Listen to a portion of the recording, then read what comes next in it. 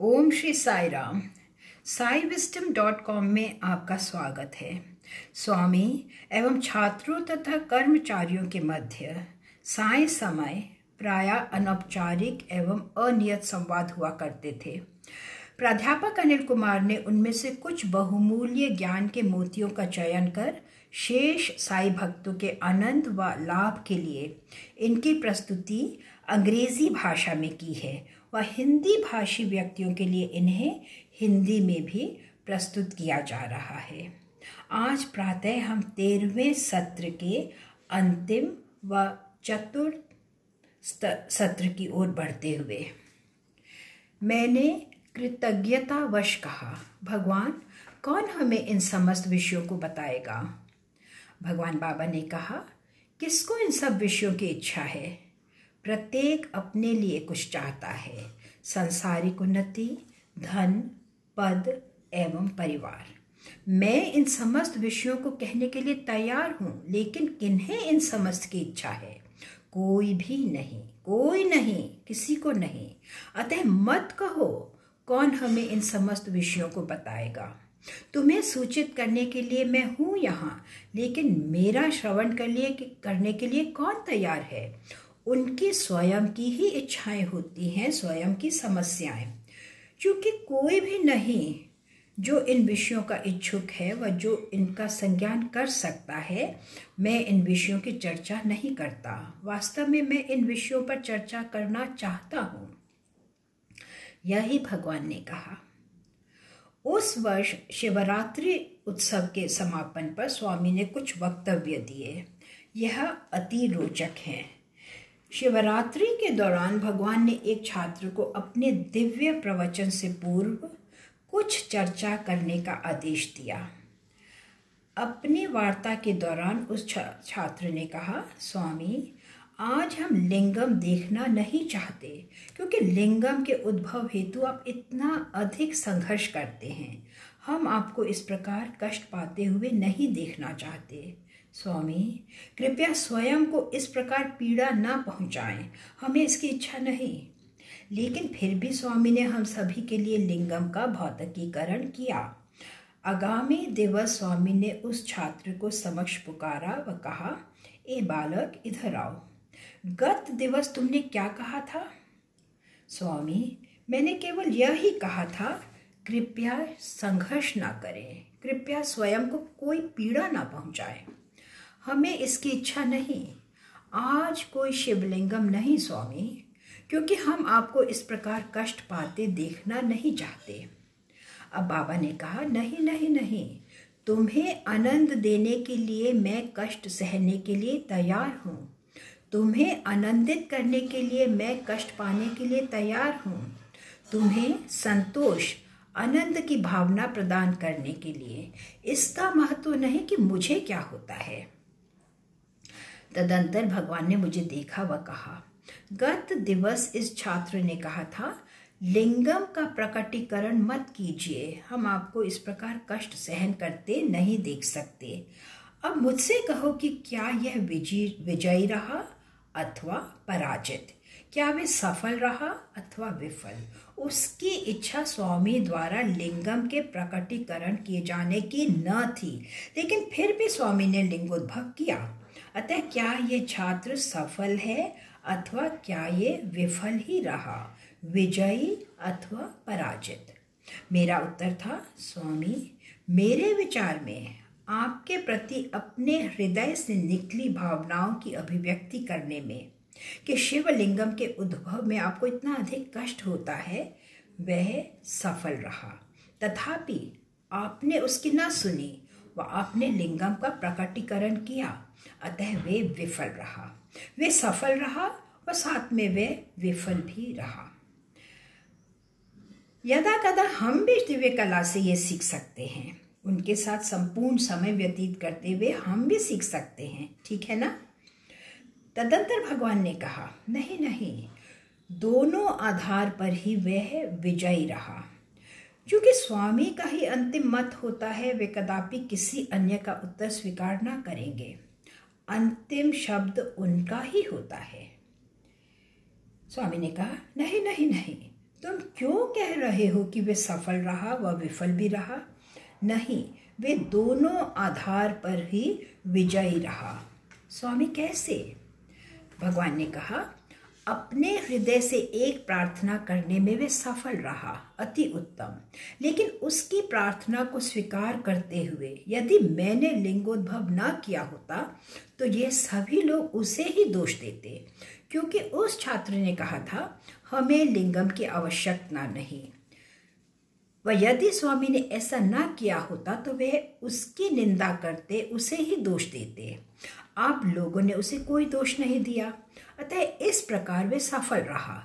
वह जन साधारण द्वारा दोषित ठहराने जाने से मुक्त है, इस प्रकार भी वे सफल रहा। अपने हृदय से उठते हुए उद्गारों से मुझे अपनी हार्दिक प्रार्थना अर्पित करने में वह सफल रहा, अतः वे दोनों आधार पर ही विजयी रहा। वह अब भगवान बाबा ने कहा, नाकू नोपुल्लू लेवू, यह तेलुगु शब्द हैं। नौपी का अर्थ है पीड़ा।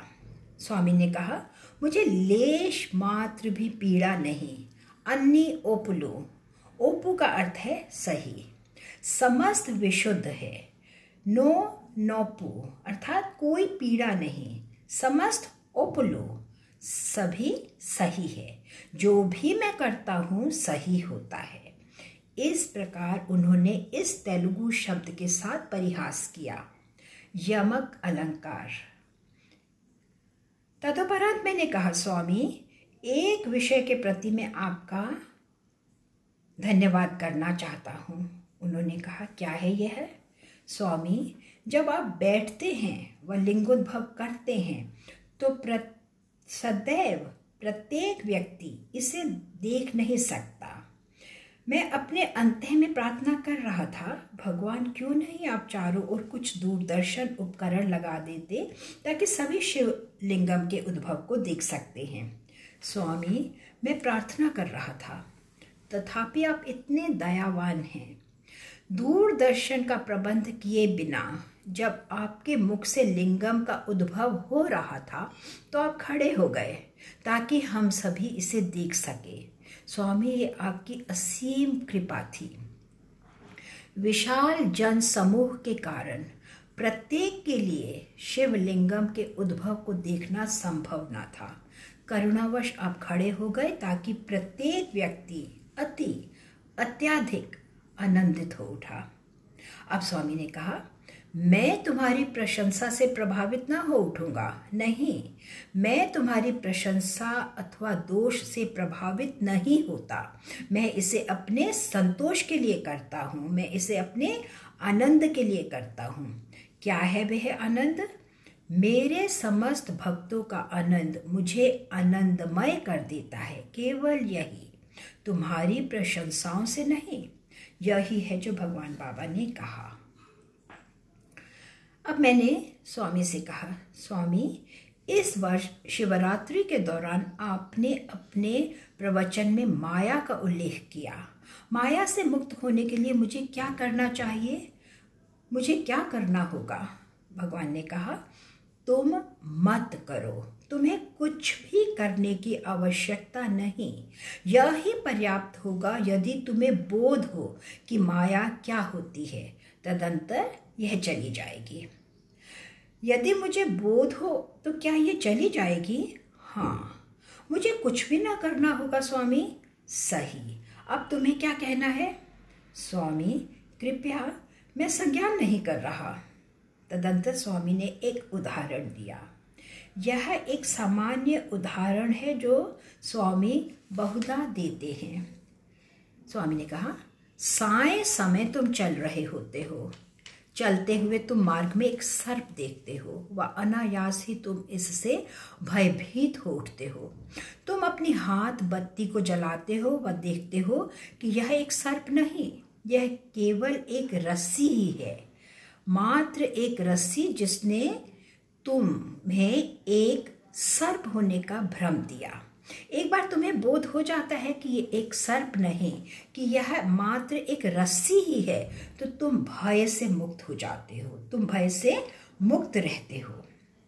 जब तुम्हें बोध हो कि यह माया है तो यह लुप्त हो जाएगी। यथा तथ्य जिस प्रकार सत्य का बोध करते ही भय लुप्त हो जाता है, इसी प्रकार जब तुम्हें यह बोध हो जाता है कि यह माया अर्थात भ्रम है, तो यह मात्र तुम्हारी इसके प्रति अभिज्ञा के कारण ही लुप्त हो जाएगी। अब स्वामी ने कुछ उदाहरण दिए। एक समय लगभग 40-50 वर्षों की वयस पर हम संभवतः नेत्रों में मोतियाबिंद विकसित कर सकते हैं, जिसमें हमारे नेत्रों में एक परत सी छा जाती है व इस प्रकार हमारी दृष्टि क्षीण होने लगती है। वर्तमान में युवा भी इससे प्रभावित होने लगे हैं। यह परत जो नेत्र को अवर्णित करती है, इसकी उत्पत्ति नेत्र से ही होती है, कहीं बाह्य से नहीं। मेरे पड़ोसी के आवाज से किसी परत ने मेरे नेत्रों को अवर्णित नहीं किया। यह केवल मेरे स्वयं के नेत्र से ही है कि एक परत बनती है वह मेरे नेत्र को अवर्णित कर देती है। इसी प्रकार एक पोखरे में जल होता है, यह काई से अवर्णित रहता है। जल ही काई की उत्पत्ति करता है, वही काई जल को अवर्णित करती है। क्या इसका कुछ अर्थ है? यहाँ यह अग्नि है। अग्नि से भस्म की उत्पत्ति होती है व इस दौरान भस्म अग्नि को ही ढक देती है।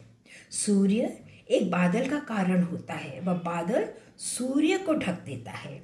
इसी प्रकार माया की उत्पत्ति तुम्हारे अंतः से होती है। किसी ने भी तुम्हें माया में नहीं ढकेला, यह तुम्हारे अंतः से ही उत्पन्न हुई है, अतः तुम्हें ही इसे बाहर निकालना होगा। माया से बाहर निकलना तुम्हारा कर्तव्य है, तुम्हारा कार्य है, क्योंकि यह तुम्हारे भीतर, तुम्हारे अंतः में है। ये कहीं बाहर से अथवा किसी अन्य से नहीं आई। क्या यह स्पष्ट है? यह उदाहरण है जो भगवान ने दिए थे। अतः स्वामी, अब मैं क्या करूं?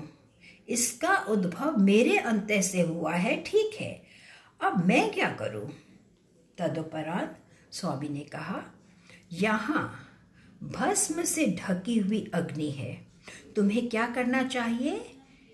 फू फू फू इसे फूंक मारकर उड़ा दो। राख उड़ जाएगी व तुम अग्नि देख सकते हो। यहाँ काई से अवर्णित जल है, तुम्हें क्या करना चाहिए? काई को हटा दो व तुम जल देख सकते हो। बादल सूर्य को ढक देते हैं, तुम्हें क्या करना चाहिए?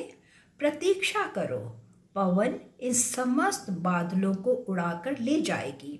तदंतर निश्चय ही सूर्य अपना प्रकाश प्रसारित करेगा व तुम सूर्य प्रकाश देख सकोगे। अतः राख को फूंक मारना, काई को हटाना, पवन का बादलों को उड़ा ले जाना, यह सभी स्व के ज्ञान अथवा अभिज्ञा के तुलनात्मक है। यदि तुम में स्व का ज्ञान है, वास्तविकता कि कौन हूं मैं, तो यह आवरण अर्थात माया स्वतः ही स्वयं ही लुप्त हो जाएगी। इतना सुंदर उदाहरण है ये। यह ही है जो अभिज्ञा कहलाता है, स्व आत्मा का ज्ञान, जो केवल भगवान ही व्याख्या दे सकते हैं। अन्य कोई भी इसका इतने सरल शब्दों में व्याख्या नहीं कर सकता। लेकिन एक दुर्बल व्यक्ति होने के नाते मेरे मन के किसी कोने में अभी भी कुछ प्रश्न शेष रह गए हैं। स्वामी, क्या? स्वामी, माया लुप्त हो गई है, क्या मेरे पास माया का लौट आने का कोई संकट है? भ्रम लुप्त हो गया है, क्या यह लौट आएगा अथवा स्थायी रूप से ही लुप्त हो गया है? बाबा हंस पड़े व कहा, इन तीन का सदैव स्मरण रखो। प्रथम, यदि ये आता है तो यह कदापि न जाएगा। द्वितीय, यदि यह जाता है तो यह कदापि लौट कर न आएगा। तृतीय, ना तो यह आता ही है व न ही जाता ही है। ओहो, तीन विषय मैंने एक ही प्रश्न पूछा था, वह स्वामी ने 3 उत्तर हमारे समक्ष रखे हैं। स्वामी, क्या है ये? प्रथम, यदि यह आता है तो कदापि न जाएगा, यह ज्ञान अथवा अभिज्ञा है। द्वितीय, यदि यह जाता है तो कदापि लौट कर न आएगा, यह अज्ञान है। तृतीय, वह जो ना तो आता है व ना ही जाता ही है, तुम्हारा वास्तविक स्व, तुम्हारी आत्मा होती है, तुम्हारा चैतन्य। ठीक है। मेरी इच्छा इस विचार विमर्श को तनिक परिहासपूर्ण बनाने की थी। मैंने कहा, स्वामी, राहु काल क्या होता है? राहु काल, अब सभी ने भक्तों को ये कहते हुए सुना होगा कि 3 बजे से 4:30 बजे तक राहु काल है, अथवा 4:30 से 6 बजे तक। आज तक भी मैं इस विषय में कुछ भी संज्ञान नहीं कर सका व मेरा इसमें कोई विश्वास नहीं। इसके प्रति मैं अति सत्यवादी रहूँगा। अतः जब बाबा इसकी चर्चा करते हैं, जब भक्त भी इस विषय का उल्लेख करते हैं, तो शिष्टाचार व सभ्याचार के कारण मैं अपना मुख बंद रखता हूँ। लेकिन मुझ में राहु काल के प्रति कोई ज्ञान नहीं। मैंने यह प्रश्न किया केवल विचार विमर्श को तनिक हल्का बनाने के लिए, क्योंकि इस बिंदु तक यह अति गंभीर चर्चा हो रही थी। अतः मैंने स्वामी से प्रश्न किया, स्वामी, राहु काल क्या होता है? यद्यपि निजी रूप से मेरा इसमें कोई विश्वास नहीं। राहु काल वह समय होता है जो अशुभ हो। ये ग्रहों के संयोजन व भूमध्य रेखा के निकट पृथ्वी ग्रह की स्थिति का संकेत है। जब पृथ्वी सूर्य के चारों ओर परिक्रमा करती है, यह राहु काल कहलाता है।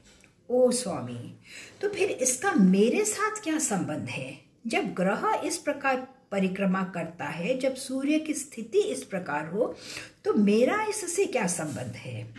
तदंतर भगवान ने कहा, उस समय के दौरान सूर्य की किरणों में कुछ विषैले तत्व होंगे।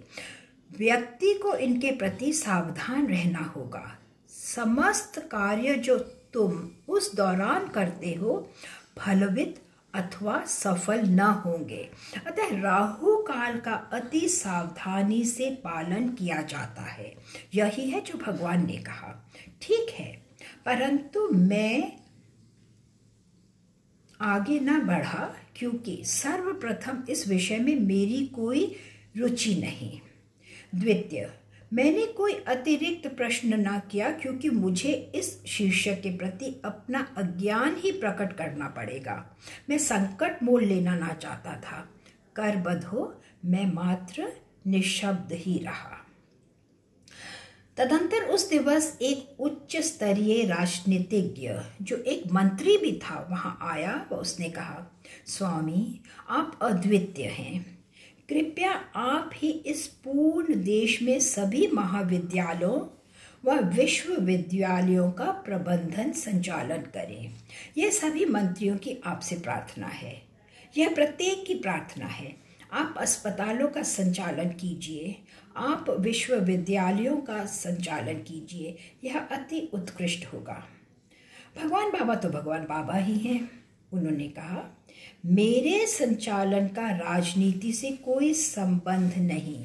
आप लोग आते हैं व चले जाते हैं। तुम लोग अपना दल परिवर्तित करते रहते हो, लेकिन मैं नहीं आता जाता। मैं परिवर्तित नहीं होता।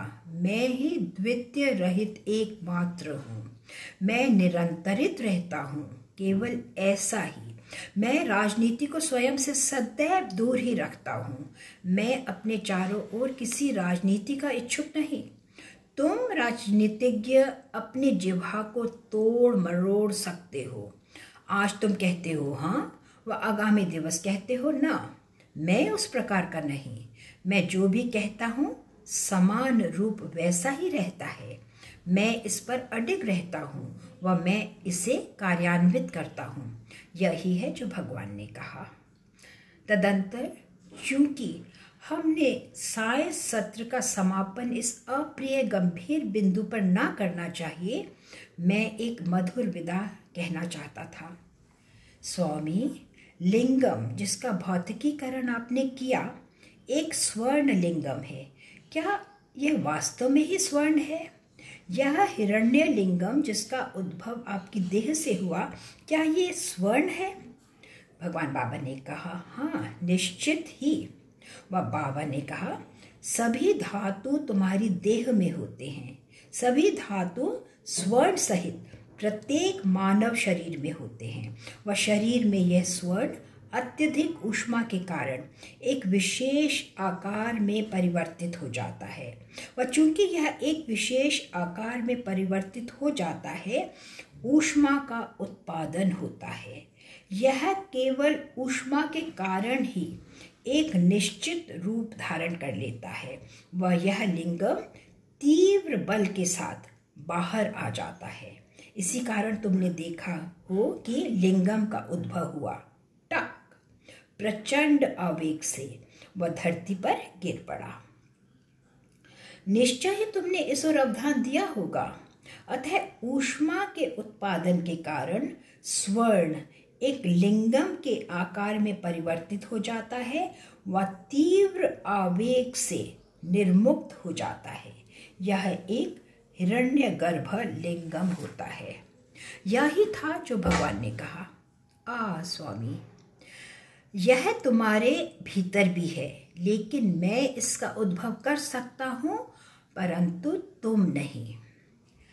आगामी दिवस स्वामी अपने पूर्व दिनों के विषय में चर्चा करने लगे। उन्होंने दिल्ली व मद्रास की अपनी यात्रा के विषय में कहा।